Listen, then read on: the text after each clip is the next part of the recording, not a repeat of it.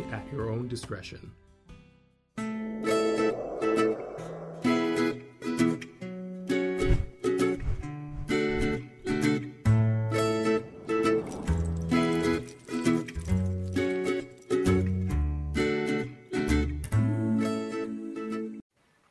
Hello and welcome to Let's Talk Autism with Shannon and Nancy. I'm Nancy Allspaw Jackson. And I'm Shannon Penrod, and thrilled to be here with you. And just realized that I did not put my earbuds in because I'm a fool and an idiot. Okay, no, you're not. But I'm gonna. It's like I forgot. We went on break, and we haven't been here for a couple of weeks, and I forgot how to do things. Right. Happy New Year to everybody. Indeed, Happy New Year. I'm gonna see if these click on now. But thrilled to be here and thrilled to be here with you, my friend Nancy. Did you guys have a good holiday season? We did. We had a really nice Christmas and a really nice New Year's with a little gathering here of friends and family, and it all went very well. I'm so glad to hear that. We had very small and insulated, but really good, and everybody healthy. So I can't ask for anything more than that. But you know, we're a little pod unto ourselves at this point. But you know, it's we had a lot of rain and it was very cold here, and yes. I'm not used to it being cold in LA. Every once in a while I think, oh, maybe I'd like to go live someplace where it snows, and then we have like one cold snap in LA and it snaps me right out of it. Me too, Shannon. It's been really cold here. Very cold at night. Of course, the days are warming up now, but my house is not, yes. My bedroom's not very well insulated, and it's freezing at night. Yeah. And it's cold and damp, which I think we are preconditioned in Los Angeles to not feel that, but it's been rainy and cold. And I grew up in upstate New York. And so I am used to hanging on by a thread until April 10th or so when spring finally decides to arrive. But I moved away from that as soon as I could as an adult. And I miss it sometimes. I'd like to vacation somewhere where it snows for 2 days, but I'd like to get there not going through the snow and leave not getting through the snow. Because I know so many people, I don't know about you, Nancy, that were stranded over the holidays because they traveled and there was so much snow they couldn't get back. Yeah. So, you know, I don't want to ever travel in snow ever again. I'd like to mentally transport to the snow. You know what I need? I just realized what I need is a pair of VR goggles that have snow in them. Okay. Like a snow escape, so that I'm not actually cold, but that I can just enjoy the pristine white snow and the smell of snow. There's a very nice sense memory for the smell of snow. But other than that, they can shove the rest of it in the ocean for me, because I don't like cold. I don't like winter. You ski, right? No, not really. I used to, but not anymore. I used to cross country ski, but I went downhill a couple of times and tried to learn, bless you. And it was never a thing. I'm not coordinated enough to do that. I messed my knees up skiing, so I don't want to ever do it again. Ooh, there you go. There you go. Well, in any case, for those of you who are watching us in cold places in the universe, bless you. Bless you, bless you, bless you. And we hope that you stay. It is nice to be snuggled up, though. That's a fun sensation. Yes, with a fire. We thoroughly enjoy it. And I watched so many movies, I'm surprised that my head didn't pop and fall off. I know, you really have. You give a review on Facebook, and I love your reviews. Thank you. For those of you who don't follow me on Facebook, I tend to, at this time of year, I try to, between Christmas and Valentine's Day, I try to watch all of the films that could potentially be nominated for awards and give them a review on Facebook. And my reviews are very short and sometimes very caustic and hopefully enjoyable. But you could check me out on Facebook. Yeah, I think sometimes I disagree with you on some of the big ones, but that's okay. Of course. I mean, people do. But all right, I know this is off topic because we got to get to the news. But what's the big one that you've disagreed on? Well, I'm probably in the minority, but I I really didn't like The Lost Daughter. Oh, interesting. Did not care for that film at all. I was bored during it. I thought it dragged. I thought it was slow. I mean, Olivia Colman's a great actress. We know that. But other than that, I didn't like the film. And see, I was on the edge of my seat for that one, but it's The Power of the Dog that most people disagree with me because I disagreed with you on that. I actually enjoyed The Power of the Dog more than The Lost Daughter.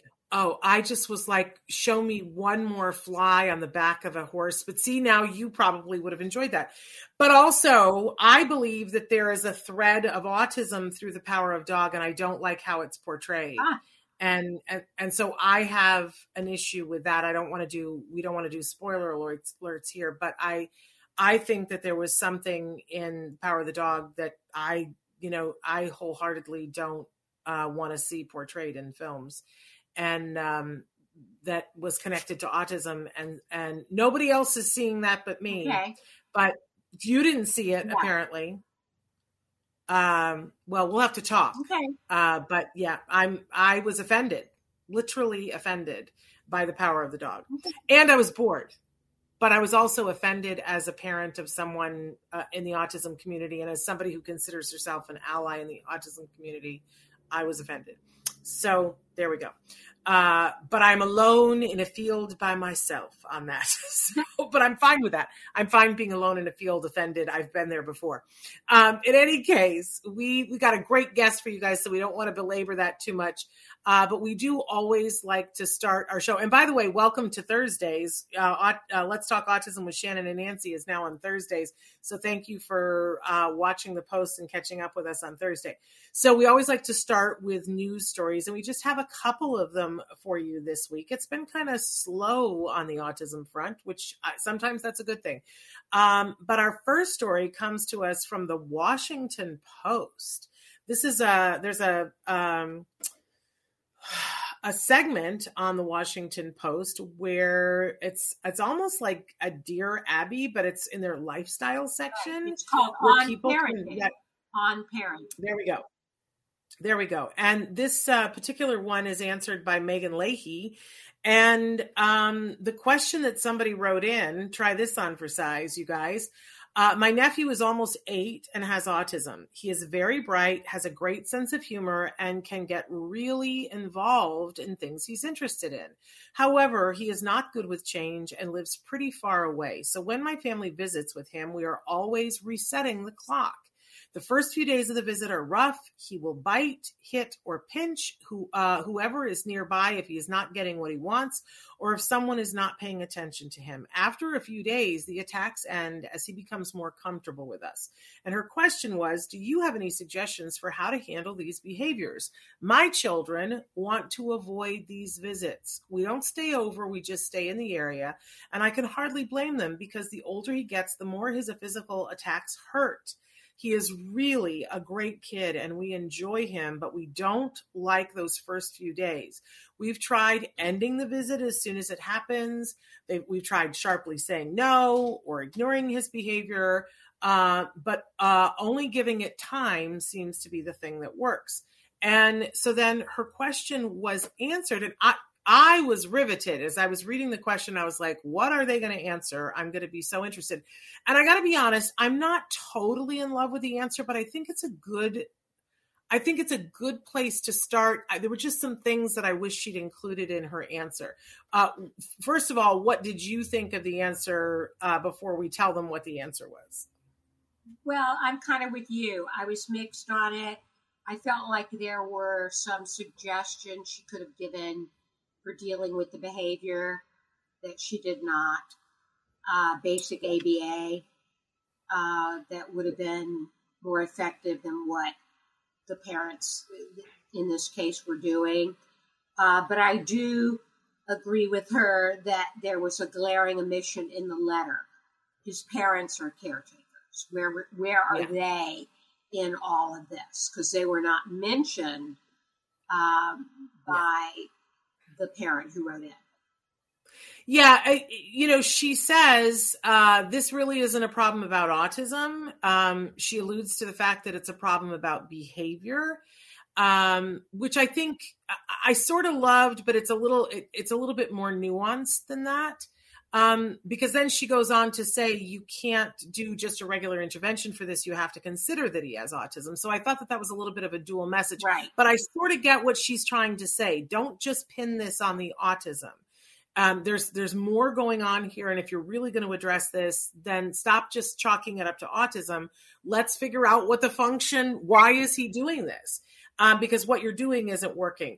The thing that I wasn't in love with, I'm glad that she brought up the caregivers and said that they have a responsibility in this, but I sort of felt like she laid it all at their feet, that the parents solely are responsible for this, and that there's not really a whole lot that the aunt or uncle who is writing this in can do. And that I thought was a little short-sighted. I don't disagree that parents need to take responsibility for their children's behavior, but I think, Nancy, I don't want to speak for you, but I know I've been through this situation. I've actually been on both sides of this equation, where my kid was the kiddo that the rest of the family was like, what are we going to do? Because he's not interacting with us, and he wanted to kick my mother. And how they handled that and how we handled it. But I've also been on the other side of the equation where there was a kid on the spectrum who kept hitting my son, and the mother stood there like nothing was happening ever. Never opened a mouth, never said whatever. And then even said, well, he's on the spectrum. As if that's the thing and that excuses it. And so, later in life, if he goes and hits someone who doesn't know that in a grocery store and the police come, that the mom is going to stand in front of the policeman or the judge and go, oh, he has autism. It's okay that he hit that person, because that's not going to work then. Right. So, but you've had things happen before too. Have you been on both sides of this equation? I have not. Well, yeah, I actually have been on both sides. At first, I've only been on one side, where my son was being destructive and disruptive to people, to his aunt and uncle. But I have had a child be physically aggressive with Wyatt that was on the spectrum as well. So I have been on both sides of the equation. And it's a tough equation. It is a tough equation. She does eventually get into some helpful suggestions. I thought it was good that she mentioned typical triggers for many autistic children are sensory. So can your nephew wear headphones the first couple of days he's with you? Can he be in the house but in another room? Can you eliminate loud noises, strange smells, or new objects? Is there access to exercise, a trampoline, a swing, or another form of movement that can calm your nephew? So I thought those were really good concrete suggestions, that's what I was hoping for. Yes, I just would have liked for her to have added more to that. Like, maybe the first day that you see him, you don't actually come in the house. Maybe you agree to meet someplace that's outside the house that's very reinforcing to him. Like, maybe you guys go to the little play area at the mall, or maybe you go to his favorite hobby store, or maybe you go to an amusement park, and that's the first day is you guys outside of his environment, where he's getting used to you not invading his environment. I would have loved to have seen, but she's a small article. She can't include everything, but that's one of the things that I thought, oh, that would be really wonderful. I know that somebody had written into us in the show last week and said that their child had been so removed from the other relatives during the holidays that he was on his iPad and that he didn't interact with other people in the family. And one of the things that I suggested was find a game on the iPad that he can play with one or two people in the family, so that you're meeting him where he is, instead of expecting them to do all of the legwork to be able to come where we are. Let's meet them at least halfway. Right. But I gotta say that I loved that the aunt or the uncle, because we don't know who it was, that wrote in and said all the wonderful things about her nephew and that he wants to still try. That made me the happiest. I don't know if you had a chance to look at some of the comments, Nancy, but there aren't that many. But one person just wrote in and said, this kid is spoiled and you're a terrible parent for forcing your children to be around these kids who hurt them. and I thought, oh, well, that's part and parcel of why the world is so Right. messed up, because I see it now. He's not a great kid. He's a violent meanie. He's spoiled. He's taking bite. He goes on with a not nice. He's taking bites out of your children. She goes so far as to refer to him as being a cannibal. It's just like, and you just go, oh, this is why we struggle and try to bring awareness to people in the world. And somebody does respond to that person and says, where's your compassion? Like, if this child were having seizures, you wouldn't call him spoiled and a meanie. But it is a dicey thing, because as a parent of a child on the spectrum, there are times when when we feel helpless, like our child is engaged in a behavior and it's like, well, what would you like for me to do? I can't, I remember saying to somebody, you want me to duct tape him to the wall? He's a person. He's having emotions about what's happening. But on the other hand, we can't just allow our kids to hurt other people or destroy other things, right? It's that really fine line somewhere in between. But I think when we're compassionate, we can find. Exactly. What do you think, Nancy? Yeah, I agree. Should we move on to the next story? Yes. The next story comes out of CBS News, and the headline is "Mother Angry, Humiliated Over JetBlue's Treatment After 2-Year-Old with Autism Refused to Wear Mask." And so the gist of this story is that there was a lot of chaos on board a JetBlue flight to Cancun, from Cancun to Newark, over a 2-year-old with special needs. He was autistic, who wouldn't wear his mask. The boy's mother says the airline's treatment left her feeling angry and humiliated. And there are some solutions to this story as well, but the bottom line is, and now I'm trying to find that again. It just went away.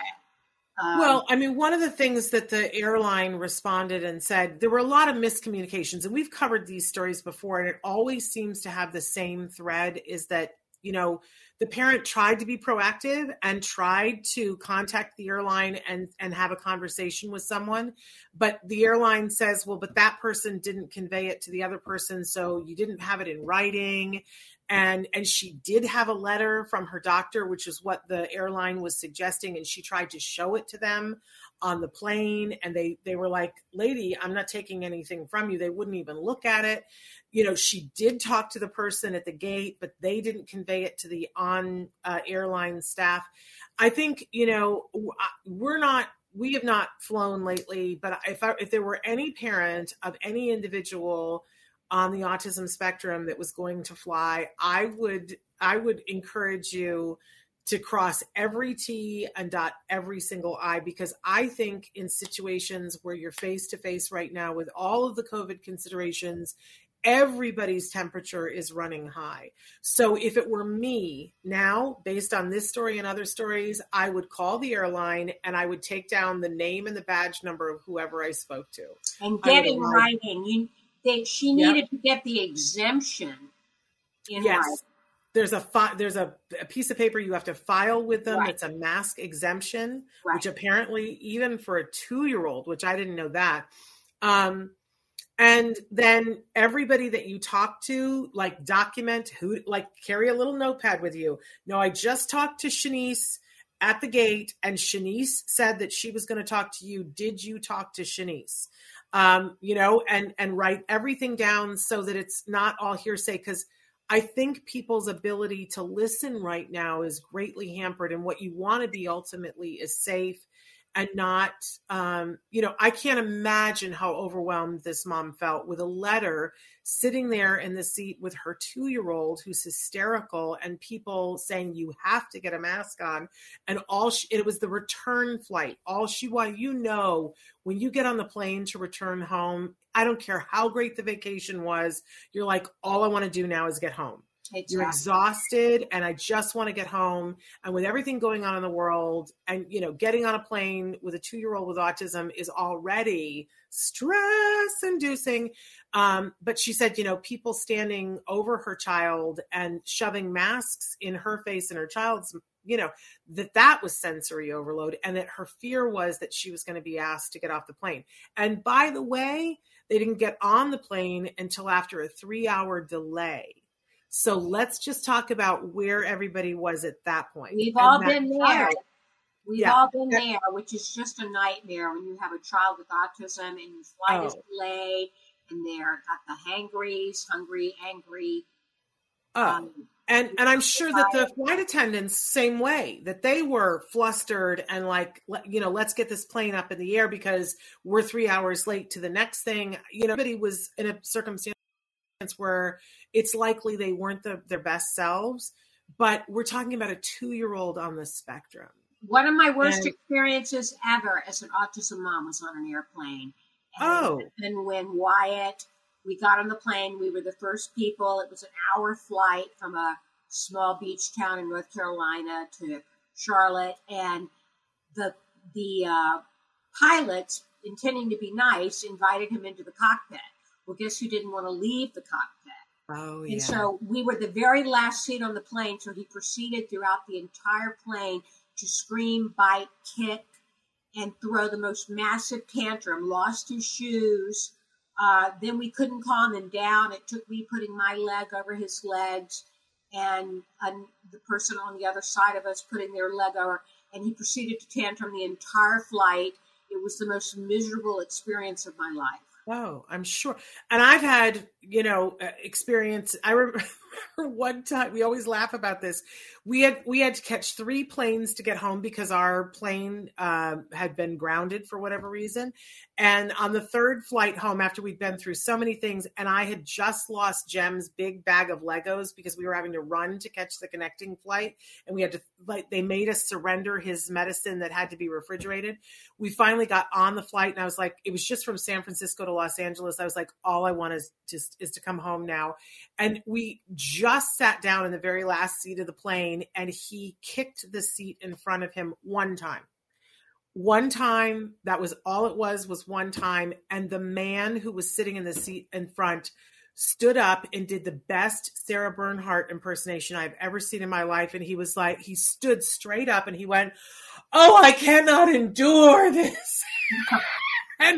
and we, after everything we had just been through, my husband and I just burst out laughing like, "Oh, you one kick to the back of the chair and you can't handle it, pal."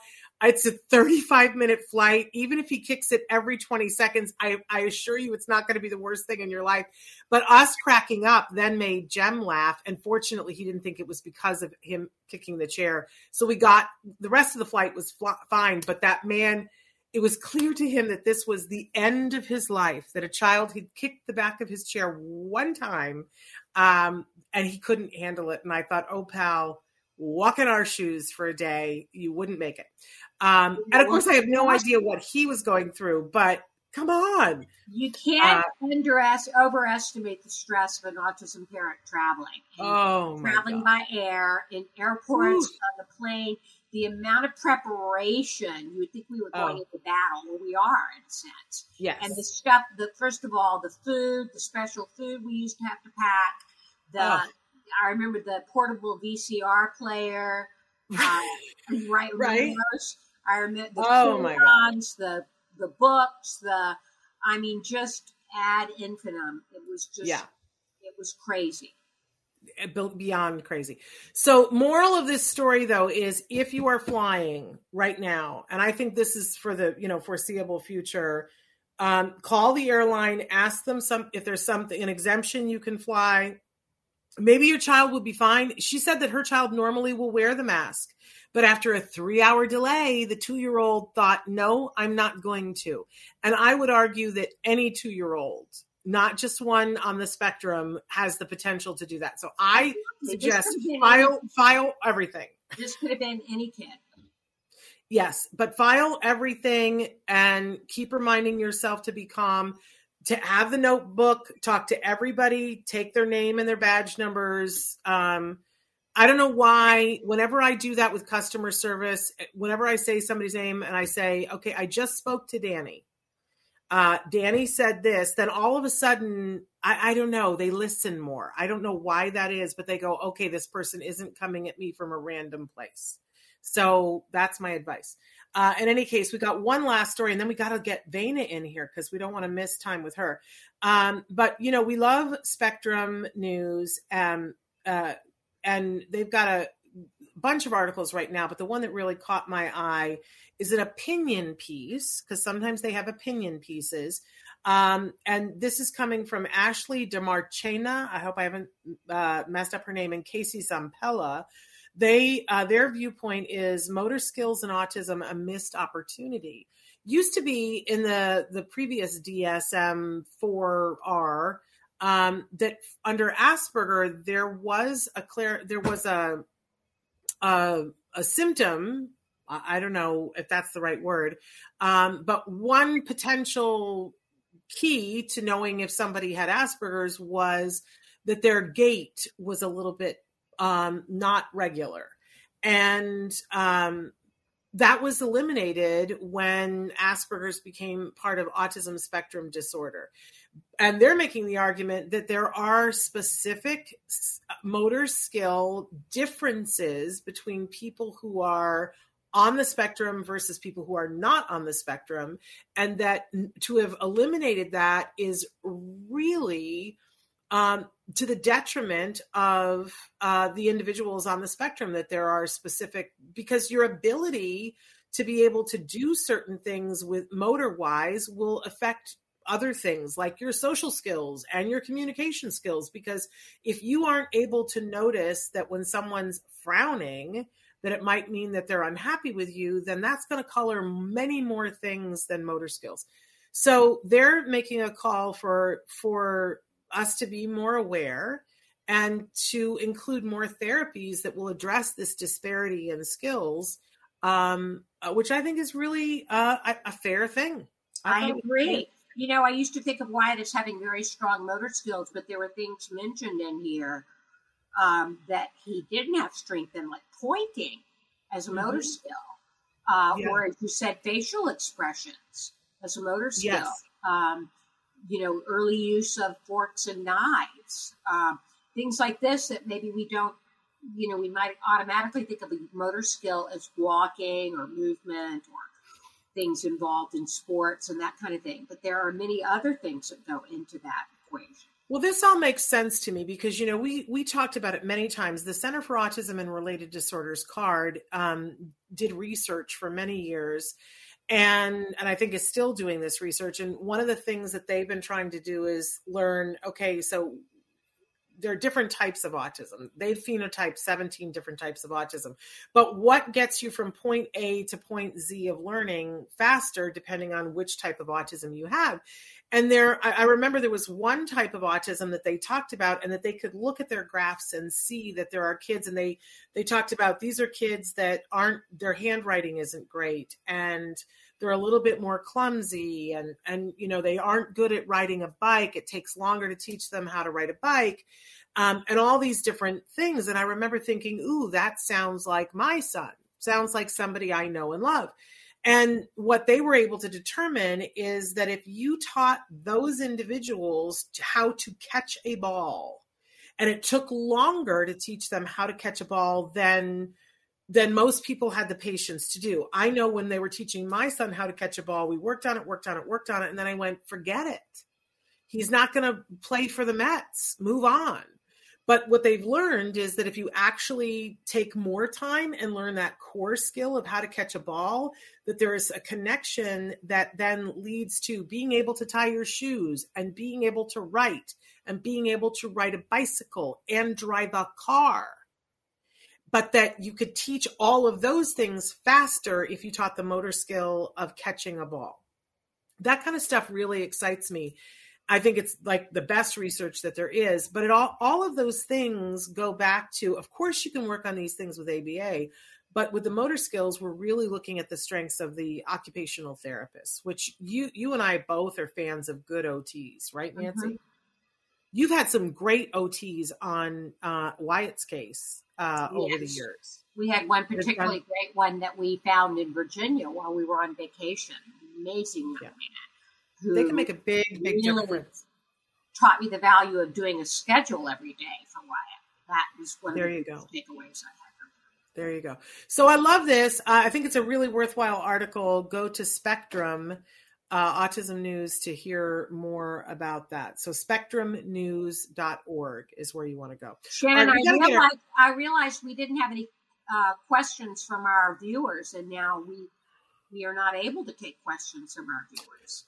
Well, that's not entirely true. We are, this is our first show where we're now, we're trying this out where we're going to pre-record our, on Wednesday afternoons, we pre-record Let's Talk Autism to air on Thursday mornings, but you guys can still be writing in questions. That's the reality. It's just, we won't be answering them in real time from here, but sometimes I certainly will be tuning in and monitoring the chat, but we won't be answering them on the air in the video, but we still can answer questions. Thanks for clarifying.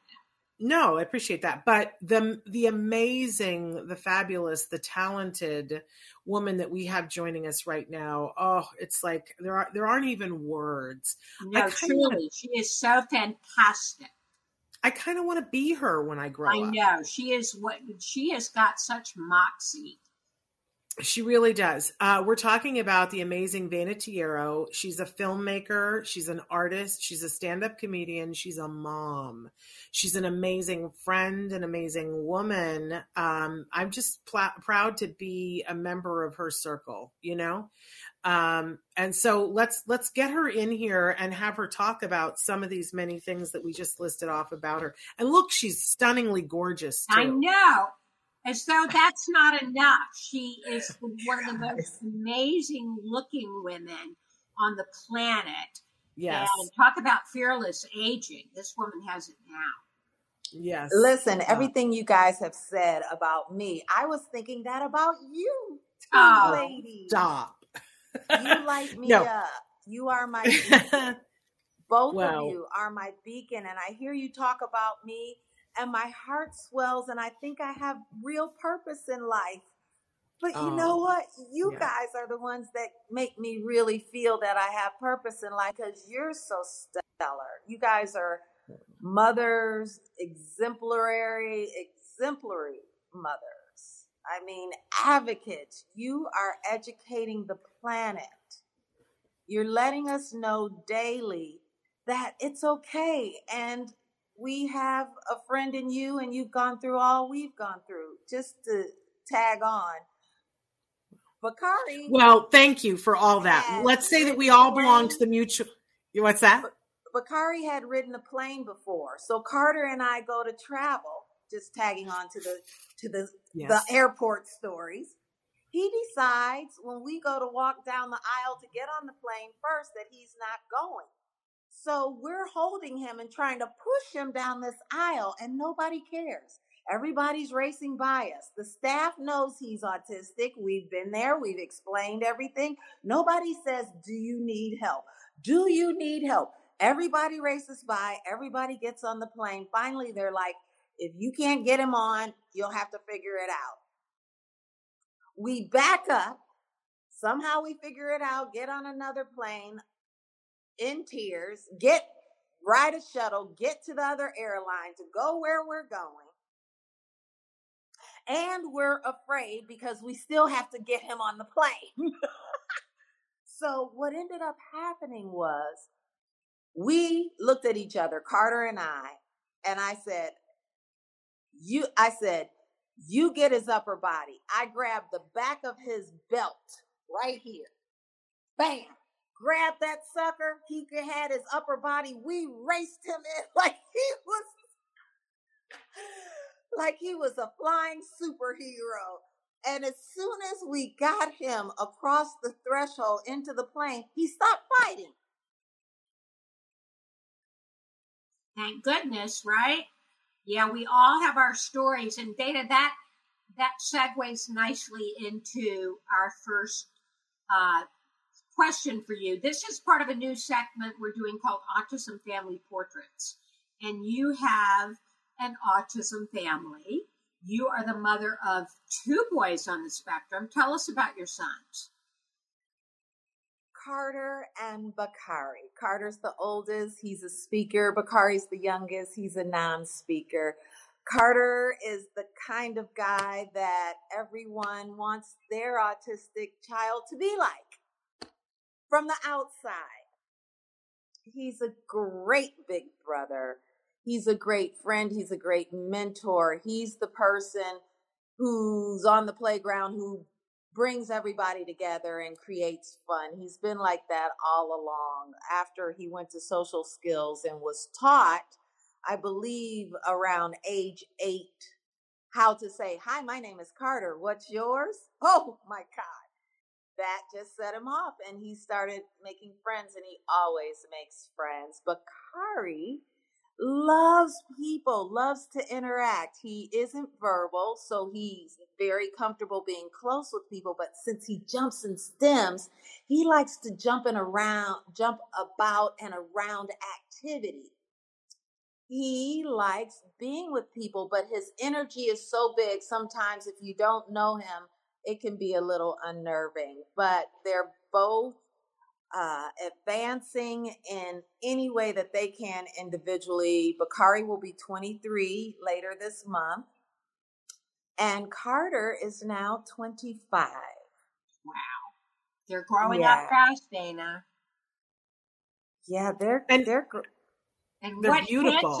What handsome young men they are. Yeah. They are. And Bakari, the one on the left, he's got a big acne issue right now that's out of control. In 2015, we talked about this quite a bit on Autism Live. He was placed into a group home, which was very beneficial.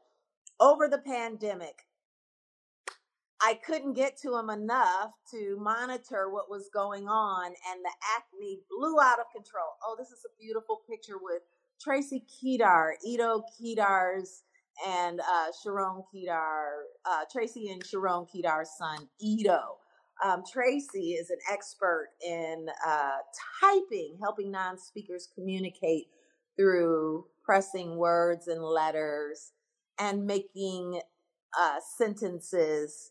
And many non-speakers have been able to, through this method created by Soma out of Halo in Austin, Texas right now, have been able to fight for their own age-appropriate education. And it's extremely costly, like $150 to $170 an hour just to learn. And then once the individual learns, the family and the community around that individual has to learn it so that this person can communicate. And they will always need a facilitator of sorts. But it's so beautiful because his good friend who was in the other picture, it was Justice Killebrew's birthday. And years ago, we saw the documentary A Mother's Courage, where I saw Soma for the first time, teaching a young man from Switzerland how to communicate, and she's talking English, and everybody got lit up, and we met them, and then I met Justice and his parents, and I told them about Soma in Austin. They did crowdfunding. They drove across country. We cried because they texted us the entire time, everything he was communicating, and everybody was so thrilled. Well, he came back. He fought for his own age-appropriate education. He got it, and when the school didn't comply, the parents had to sneak in and pop in, and they found that the iPad was not on the table. All of the ways of communicating discussed in an IEP were not being carried out. And with that evidence, they were able to homeschool him. And now in more than half of his subjects, he's 2 grades ahead. Wow. And last year, he hosted a symposium for, what is it? Through the regional center where you control your own money? Self-determination. Self-determination. He had a facilitator on a whiteboard, and he communicated with his keypad that verbalized what he was typing. And he shared with a room full of hundreds of people how he has set his goals for his education, what he wants to do in terms of a career, and the objectives that work up to that goal. He communicated that in a session with his parents. And, like you said, we have to know what their feeling is. And he had a few breaks, and he had his sister, his mom, and his dad there. And we're really excited because we videotaped a little bit of it, and it's going to be a moving experience in the documentary, Believing in Miracles in Spite of Autism, which is now a docuseries. So, right. Tell us about this. You are a documentarian, and you're producing a series of documentaries. One has been completed, Dana? Yes. Well, the first one was done back in 2012 and was nominated for an Africa Movie Academy Award. I just, went on Craigslist, bought a flip camera and a Final Cut Pro edit system and shot my family and just shared the raw experiences with the world. And, I have a background in journalism, so it was beautiful. I am an beautiful editor, so it wasn't like I was just making a movie and I didn't know what I was doing, but I was blessed that's how I met Nancy, that's how I met Shannon, right? And Areva Martin and Dr. Bob Sears are in it. It's a wonderful film that most parents really come up to me and say, that's my life on screen. So if I could help more people know that what I'm doing and going through is similar to them, then, we give people hope. Right. It really is a remarkable film. And tell us about the next documentary in the series, Dana. Well, our children are growing, and hooray for all the work of early intervention. Hooray for all the things that are happening in research that are helping kids function. But there's a fear still in our culture. When kids leave school, they're home. They're stuck at home. We all know so many stories of kids who lose a life in a home, apartment sometimes. And then there's the other fear from parents. What happens when we're gone? So this series will address how to first impact individuals on the spectrum educationally that will prepare them for a life after school. So it's different sensitivities that different parents have done on their own, working with teachers, working with IEP teams, and preparing the transition plan that actually works and getting them in trades. We will feature different job models, work models. Not all are full-time.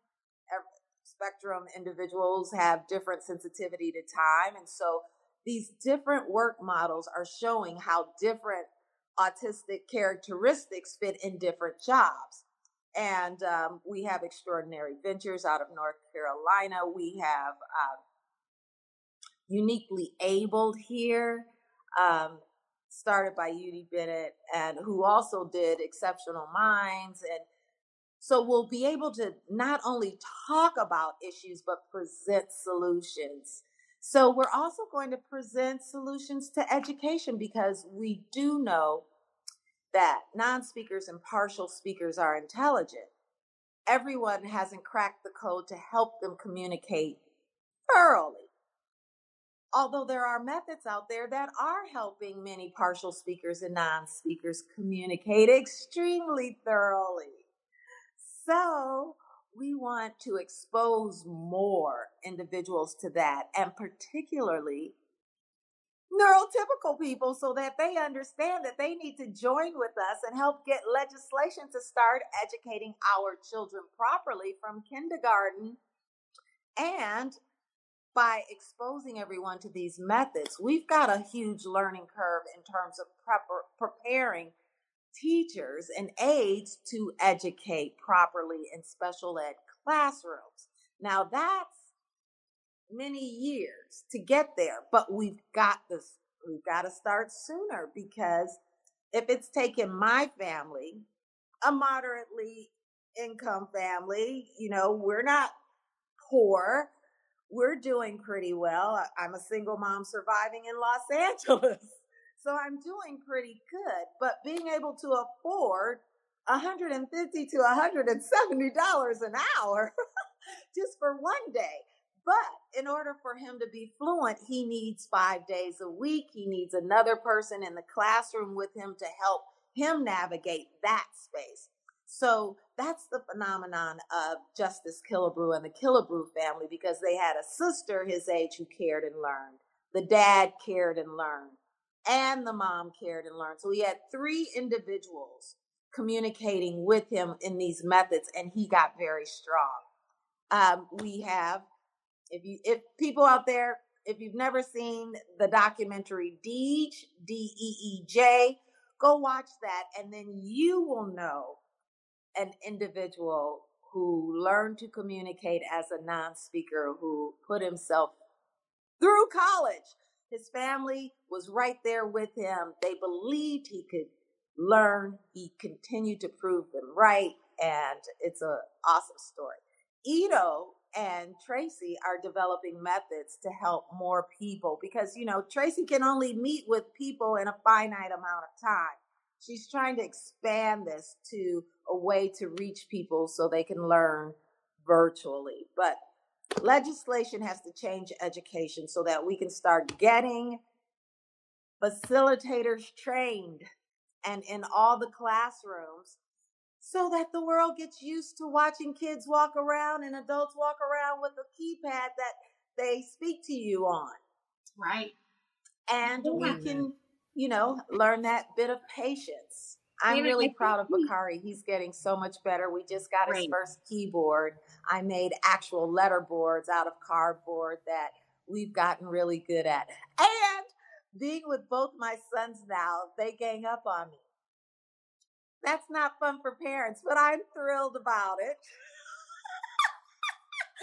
My son Carter, the oldest brother, holds the yes and no board, and he says, "Do you really want mommy to cut your hair now?" And Bakari goes, "No." I love it. I used to just be able to do stuff. But you always want your children to have input. And so we'll watch a movie and we'll pause the movie and talk to Bakari. Did that make you sad? Yes or no?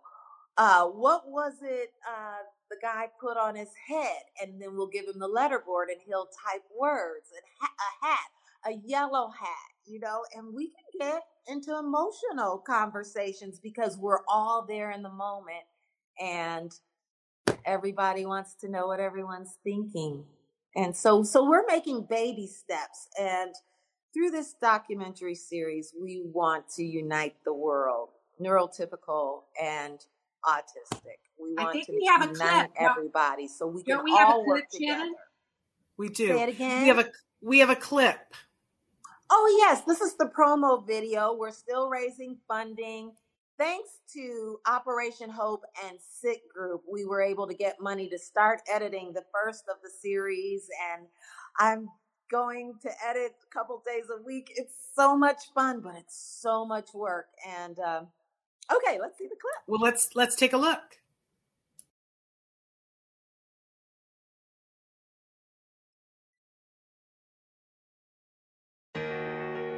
This is dedicated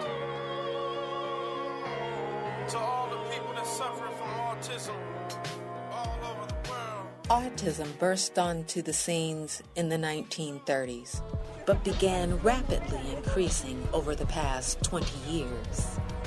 Incidence rates before 1985, 1 in 2,500. 2000, 1 in 150. 2006, 1 in 110. 2008, 1 in 88. 2012, 1 in 68. 2014, 1 in 59 children diagnosed with autism each year in America, and 1 in 37 boys. And as parents of autistic children await the Center for Disease Control's most recent statistics, the bigger concern is, what's going to happen to our children when we, the parents, are gone? And they are adults 50, 60, 70 years of age. Who's really going to care for them? I'm doing my best to raise my children so that they can be independent. But I don't know what would happen to them if I'm not around. They could end up in jail. Studies show that thousands of diagnosed and undiagnosed people with autism are behind bars with little to no support.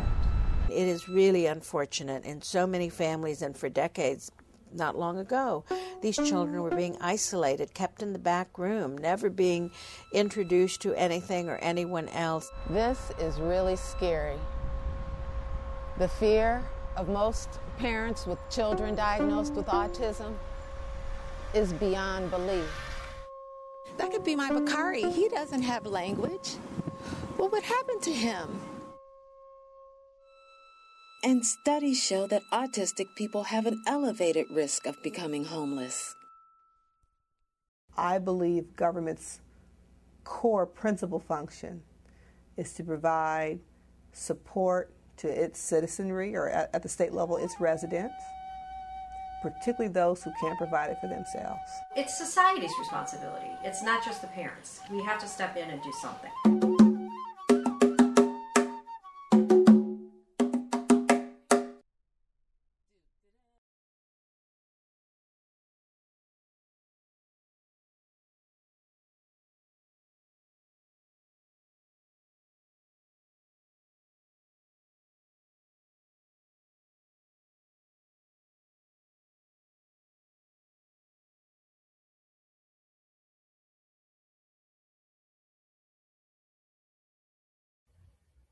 It's powerful stuff, Vena. Powerful, powerful stuff.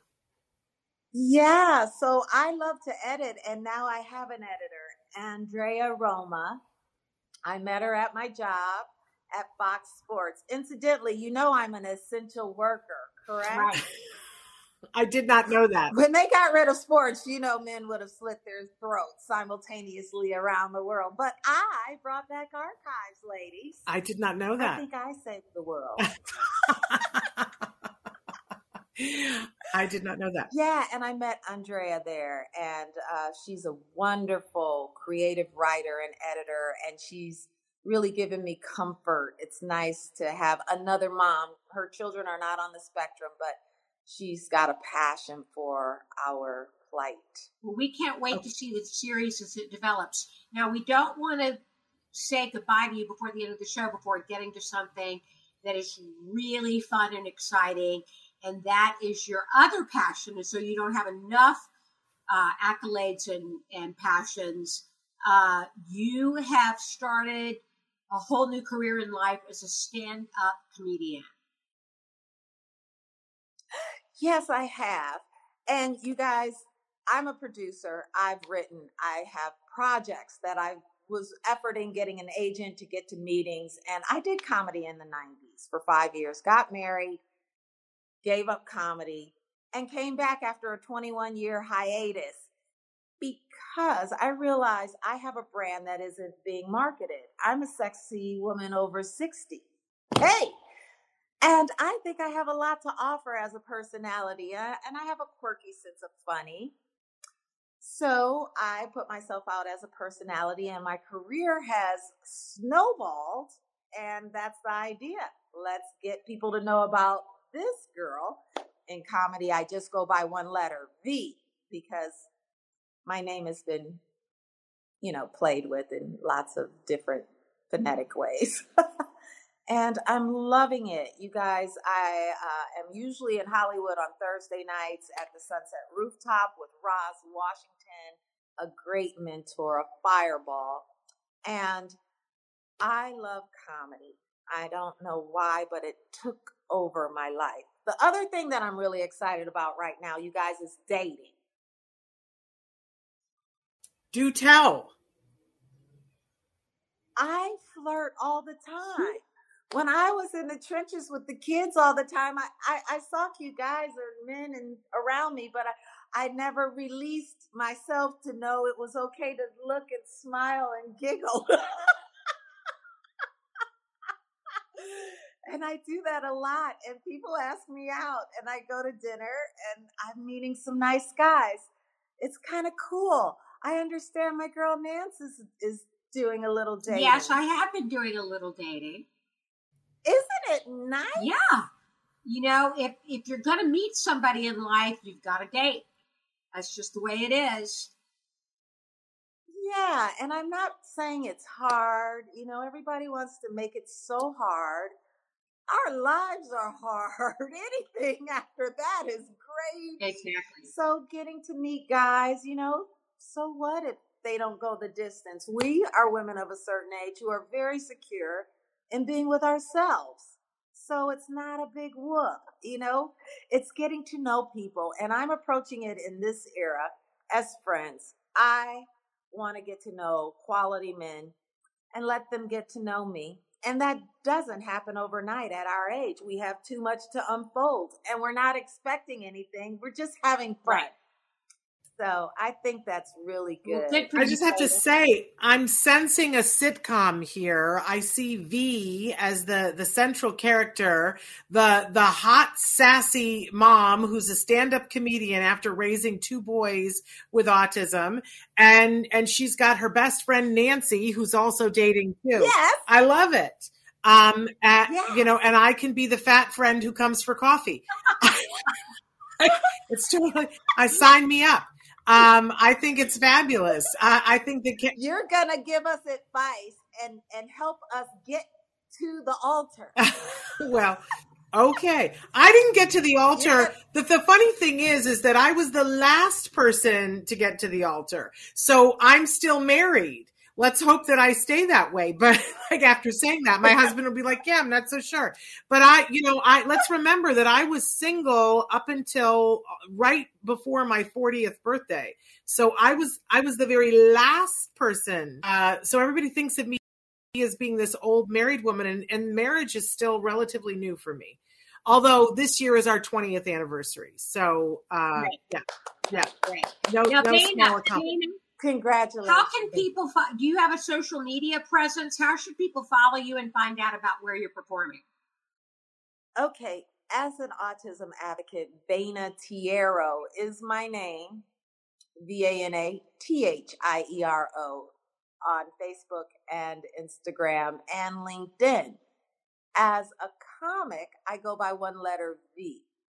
Although there's a K-pop artist in China who is V, and he monopolized all the single V's. So I am 3 V's.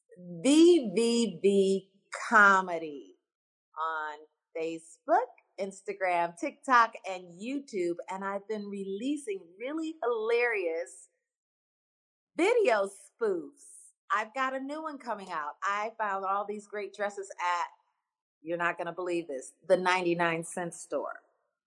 I created a fashion show in my girlfriend's backyard to model all these clothing, and it's a really fun video. It's kind of crazy. It is fun. I've seen it. It's hilarious. You're hilarious. All of your videos are hilarious. We just adore you. We're about out of time here. So look for Vana.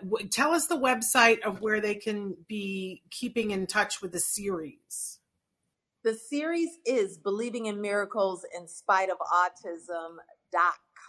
You could use the acronym BIMISOA.com. Okay. And so we should stay tuned to that. When do you think that people will be able to watch the first episode? What's the timeline look like? Well, our timeline for finishing it is April, National Autism Awareness Month, and we'd like to get it to Netflix. And good. That's the plan. All right. Well, from your mouth to Netflix's ear. We just think you're remarkable, Vana. Both Nancy and I know she says this all the time, and I say this too. We both admire you so much. You're a powerhouse. You are. And we're grateful to know you, and your boys are amazing human beings that we just love as well. So you're an incredible family. You're an absolute dynamo, Vana, and we wish you great success with the comedy and also with the documentary series. We're going to be looking for it.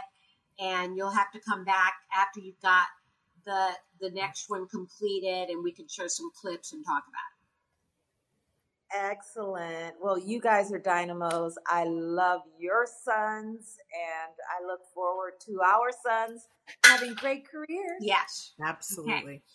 Absolutely. All right. So we have to sign off now, but we want to thank everybody for being here. Make sure that you tune in tomorrow. We've got one of our best of episodes of Autism Live. Know that coming in April, on Fridays, we're going to start playing our Stories from the Spectrum, which is all content by and for people who are neurodiverse. But before I go, because this is something that both of you ladies need to know, we have launched today, the press release went out today, that we are having a contest for someone to design the new logo for the Autism Network. It has to include the words the Autism Network, and there are specific guidelines. We are only looking for and taking submissions from neurodivergent artists. We are looking for this to be from someone who identifies with that term. You can be on the spectrum. It can be any one of 1,000 things. It's all on the rules list. We're taking submissions starting tomorrow, only up until February 1st, and then we're going to determine the winner, and the winner gets a $500 honorarium. So I know both of you have sons who are artists. I hope that we will get submissions. The only criteria that we've said is that somewhere on the logo, it has to clearly say the Autism Network. Other than that, you're going to get so many submissions. I want you to keep them all and plaster them on a big wall, because they're all going to be brilliant. You're not going to know how to choose. They're all going to be winners. I agree. But I hope that your sons will be among the people submitting. I think it's a wonderful opportunity. One of the things that Autism Network is trying to do is put our money where our mouths are. We believe that in being an ally, you have to foster employment. And in order to foster employment, you have to give people things to put on their resume. And you need to pay them for the work that they do. So that's why we're holding this contest, and it's only open to people who identify as being neurodivergent. So send those in. But other than that, we've got to say goodbye. But mwah, to both of you ladies, you know I love you both. We'll be back here tomorrow. Until then, give your kiddos a hug from me. And give yourselves a hug from me. There we go. Bye, everybody. Bye-bye for now.